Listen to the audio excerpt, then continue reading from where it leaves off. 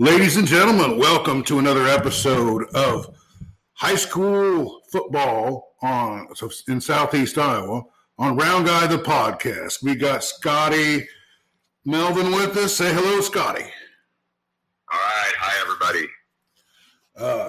Boy, another exciting game. And this week, both of us got out to a game.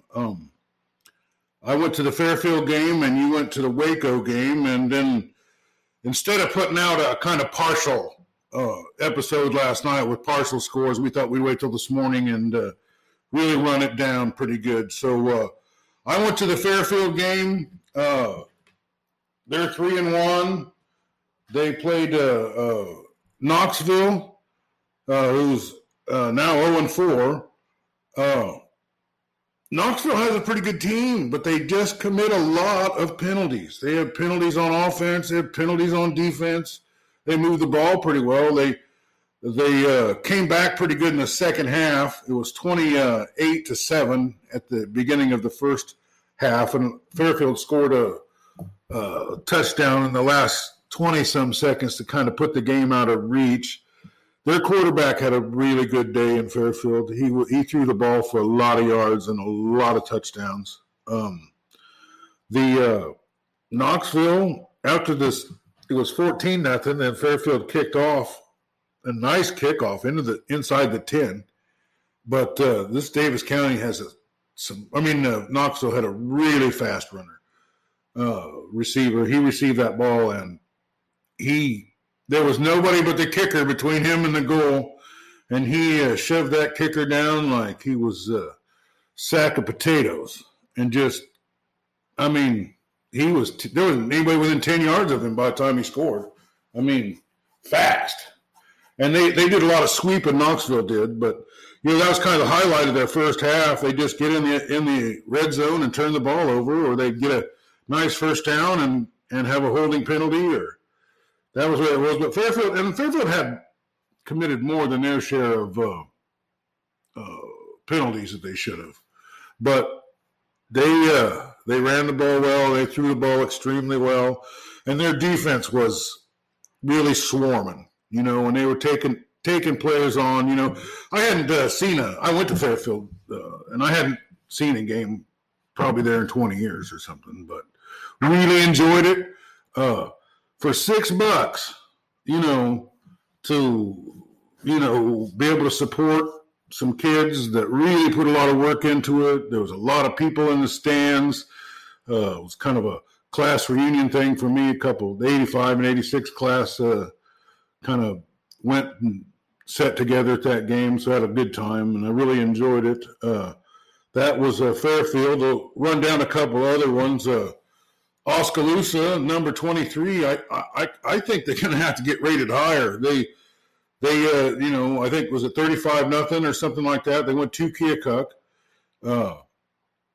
Their balanced blended attack has not failed them yet. They're 4-0. Now, what I had labeled as the game of the week was Sigourney and Pleasantville. Pleasantville came in 2-1. They had a couple impressive wins. They lost a tough game. They were at home. Sigourney Keota went in there, and I think it beat them 48-0 or 45-0, or just completely destroyed. This team is for real. Oskaloosa is for real. Sigourney Keota is for real. Now we're into the game that you went to, so why don't you tell us about Waco and what the experience of going to the game was like, and what's your insights on the game and the team now? Well, I've got last check, Waco's ranked number 10 coming into this game after they reeled off these early season victories. And they had Iowa Valley coming to town. It's homecoming week. And I have not been to an 8-player game in person, so I was really intrigued to see what that was like. I've seen it on TV a few times, when it gets down to the state championships. But so by the time I got through the gate, got to my seat, Waco already put 6 points on the board. They were up 6-0. And I thought, okay, here we go, because the radio guys in the pregame show were predicting several games in the area to be a running clock game, this being one of them.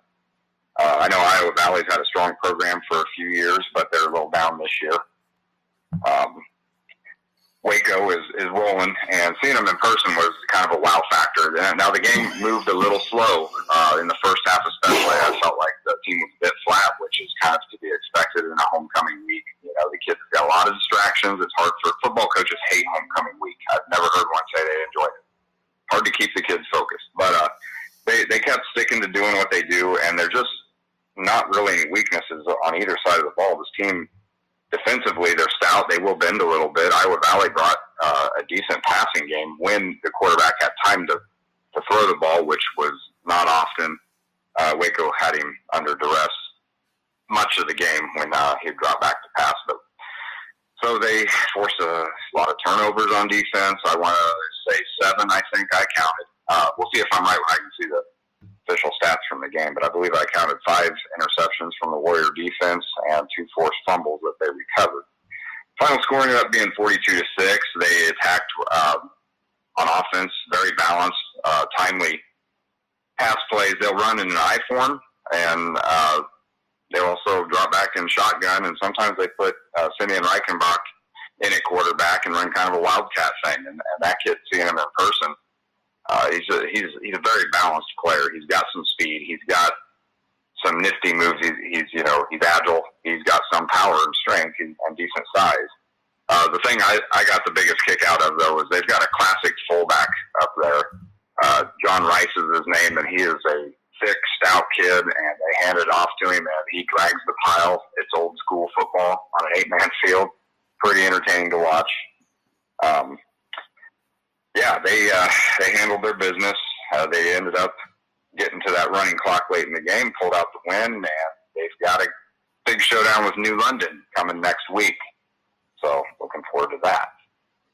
So how good is this defense?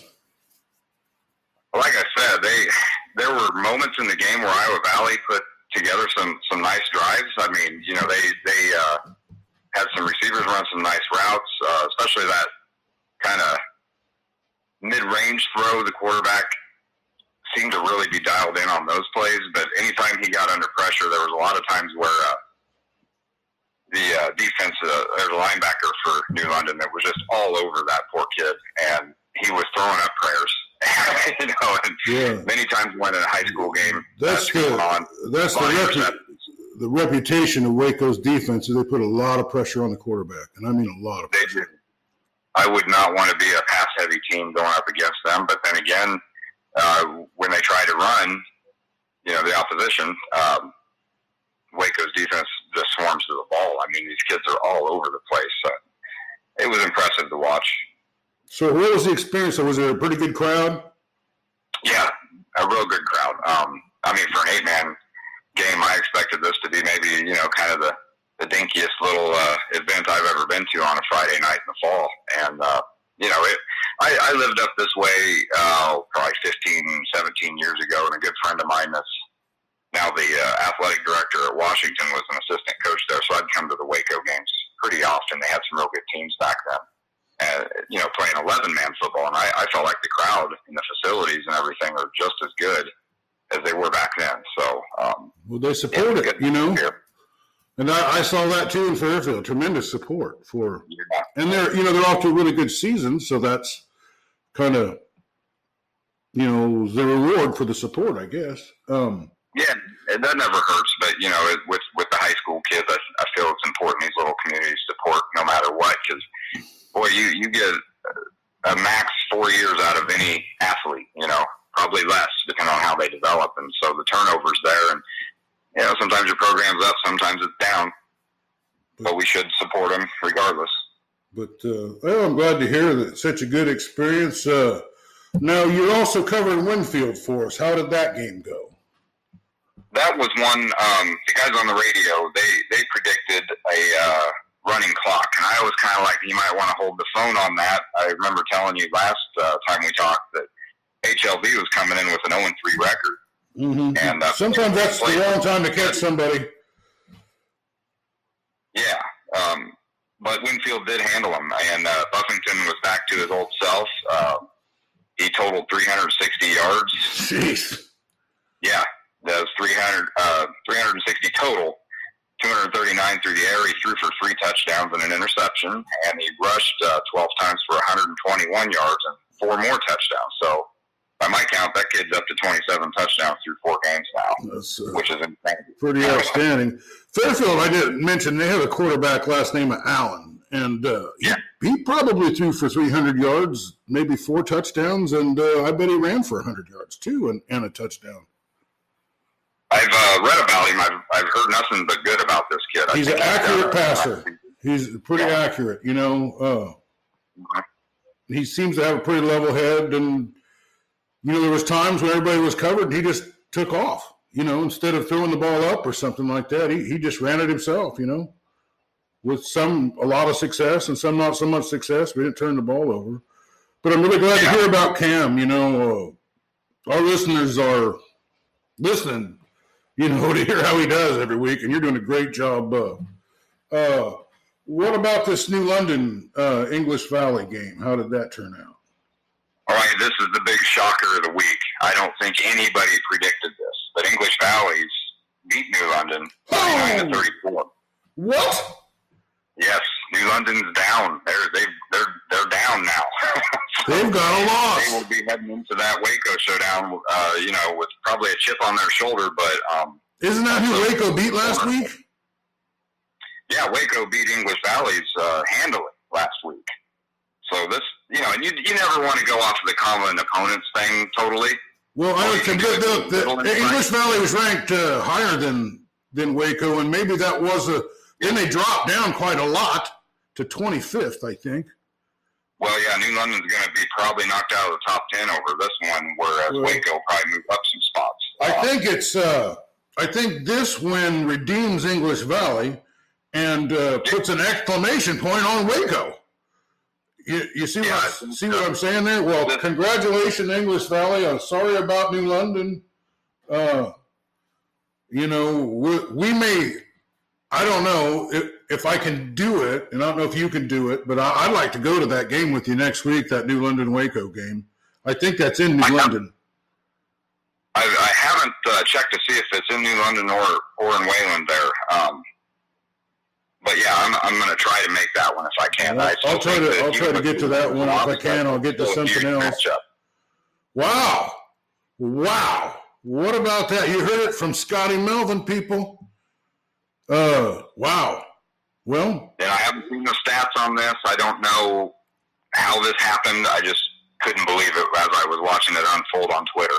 You know, you go up against a team that's 0-3, you know what I mean, and they're really itching to win, you know, and they maybe corrected some of these mistakes. But, wow, that was a big one. Okay, Fort Madison, Washington. Now, I heard this was the game of the week. This was the game that if you could have been at, this would have been the one.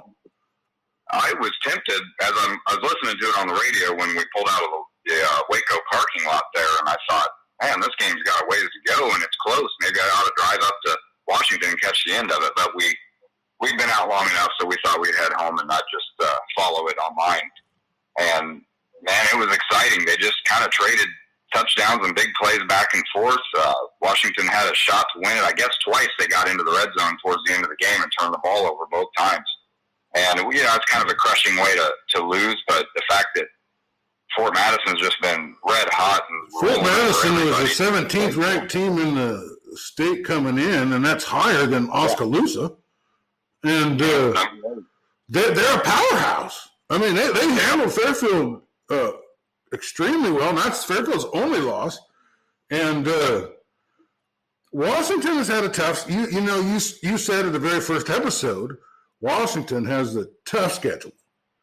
You know what I mean? But they seem razor focused. I tend to think they're going to take Fairfield when they play them. I think that game's in Washington. It might be. I might have to go to that one too. Then you got anything else on that game? Any stats or? Haven't seen any stats yet of note other than, you know, the score. I do have their next opponents. Washington's got to travel up to Grinnell, and they're kind of, I think, in the same spot as Washington. They've had some bright spots so far through their first 4 games, but they've dropped a couple, and they've dropped them the ones they've lost bad. So both teams appear to me to be pretty even matched, but it is in Grinnell, so that'll be the tough part for Washington.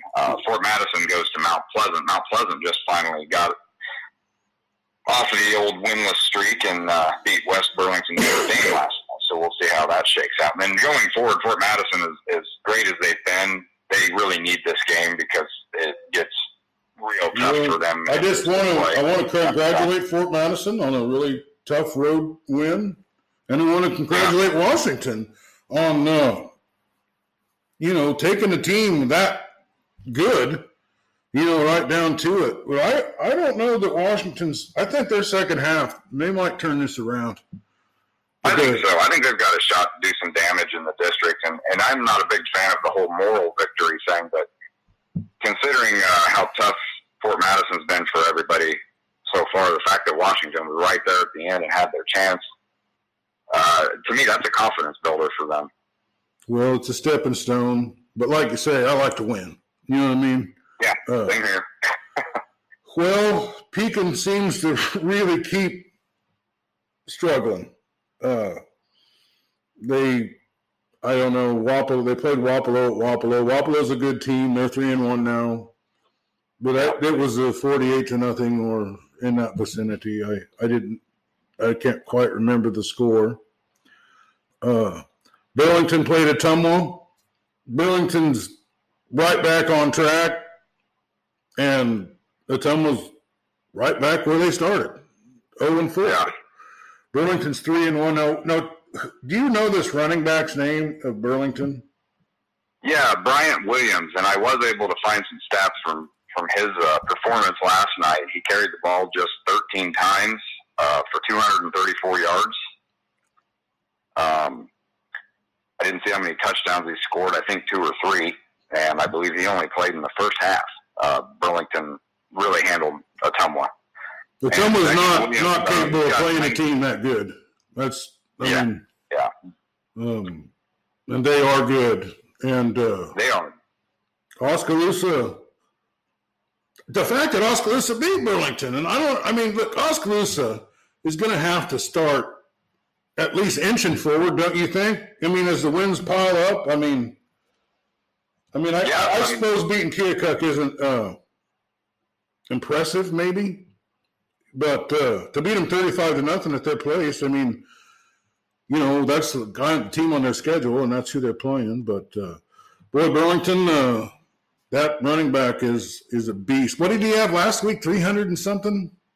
He went for over 300, and I've got him down for 988 total rushing yards already, which even the Des Moines Register is calling this kid, the kid puts up, they call him, he puts up the video game stats. That's what they're saying.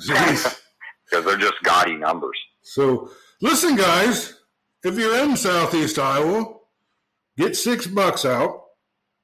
And go see one of these dang high school games because it's so much fun. Well, we're going to expand because, we love everybody in Southeast Iowa, and everybody's working hard. And we're going to talk about a team that hasn't disappointed all season, and that's Cardinal. Cardinal won a tough game with Central Decatur 28-10, and I believe they're 4-0. They're ranked number 6 in 1A currently. Number 6 in 1A. Well, there we go. What do you know anything about the team? All I know is they beat up Pekin 70-something next to nothing, and then just rolled on to the next team, and the next team Davis County gave them a pretty tough. And we're going to talk about Davis County next.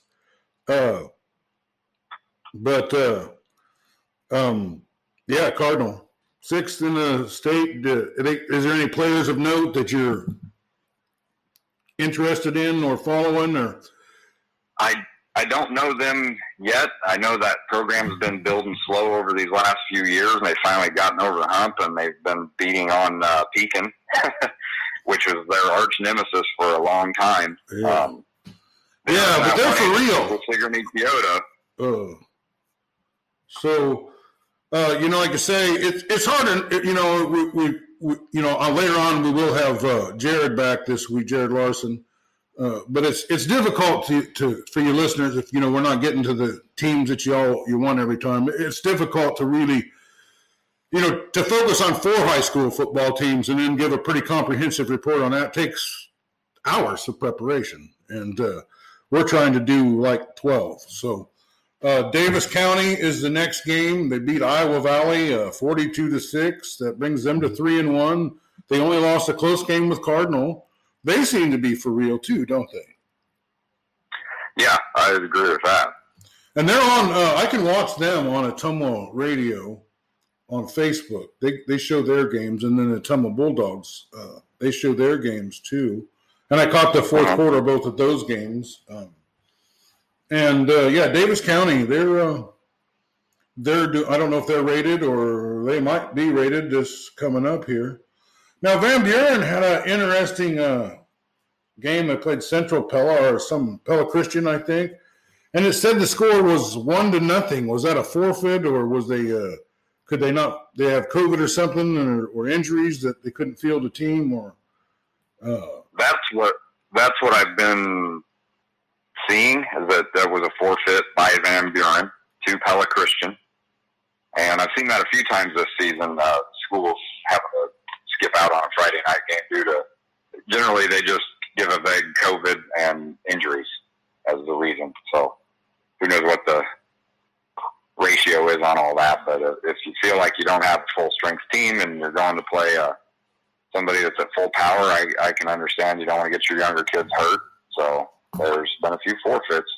Well, but they have won a game. I guess that would make them 1-3. I think they have a better team than they've had, but there it is, folks. I mean, it's not every team, but it's as comprehensive as we can give over as many teams as we're going, and really appreciate you going to the game, Scott, and my going to the game too. I think that give us a better perspective on things moving forward. And anything else you want to talk about that we haven't talked about before we wrap this up?